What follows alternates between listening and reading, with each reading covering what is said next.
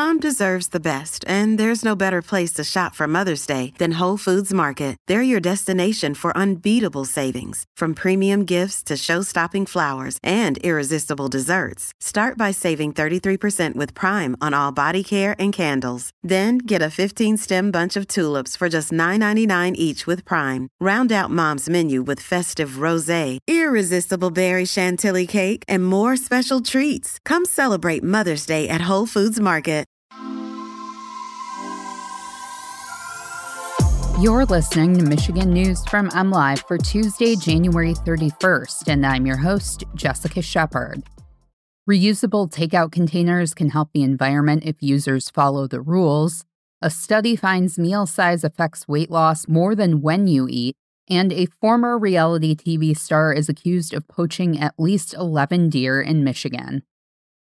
Scientists at the University of Michigan learned widespread use of returnable takeout food containers could reduce plastic waste, greenhouse gas emissions, and even costs for restaurants, but only if customers follow instructions. An analysis of a pilot program used in about a half-dozen restaurants in Ann Arbor found that switching to reusable containers for takeout orders can improve sustainability by reducing energy use, global warming potential, water consumption, waste, and costs. Such a switch would break even in climate and energy impacts after 4 to 13 uses of the returnable containers, according to the recently published study. But the researchers also showed those environmental benefits could be eroded if customers do more than simply rinse containers at home with cold water or make a special return trip by vehicle to take the reusable containers back to the restaurant. The research team analyzed multiple container types, including polypropylene, bioplastic, and aluminum. The study confirmed reusable takeout containers outperformed all single-use options, even compostable boxes, for reducing carbon emissions, energy, and water use, as well as expenses for restaurants.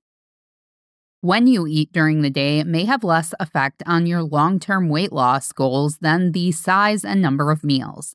A study published earlier this month in the Journal of the American Heart Association found a positive association between the number and size of daily meals and weight change over a 6-year span. The study did not find an association between time-restricted eating and weight loss. Some weight loss plans involve a level of intermittent fasting or limiting food intake to specific times of the day and/or fasting for a number of hours or days in a given week.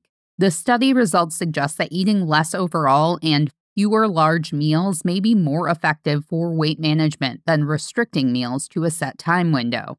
Time between first and last meal, as well as time from wake up to first meal, last meal to sleep, and total sleep duration were not associated with weight change. However, the daily number of large and medium meals was associated with increased weight, and total number of small meals was associated with decreasing weight. A Kalamazoo man and former reality TV star accused of poaching allegedly told investigators that he was addicted to venison. Scott Kevin Meisterheim was arraigned January 17th on 10 misdemeanor charges in Kalamazoo County District Court. Meisterheim gained national fame playing the role of villain on 3 seasons of Discovery Channel's Bering Sea Gold from 2012 to 2014.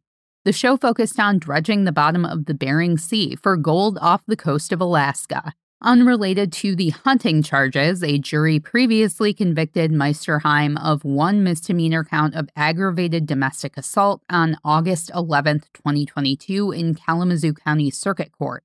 While Meisterheim was in the Kalamazoo County Jail awaiting trial, a DNR conservation officer interviewed him. Meisterheim allegedly told the officer that he, quote, is not the most ethical hunter tagging other people's deer, but I don't care. I am addicted to venison. You can always find the latest Michigan news by visiting mlive.com and make sure to check us out on Facebook, Instagram, Twitter, and TikTok. We'll be back here tomorrow with more Michigan news from MLive. Thanks for listening and have a great day.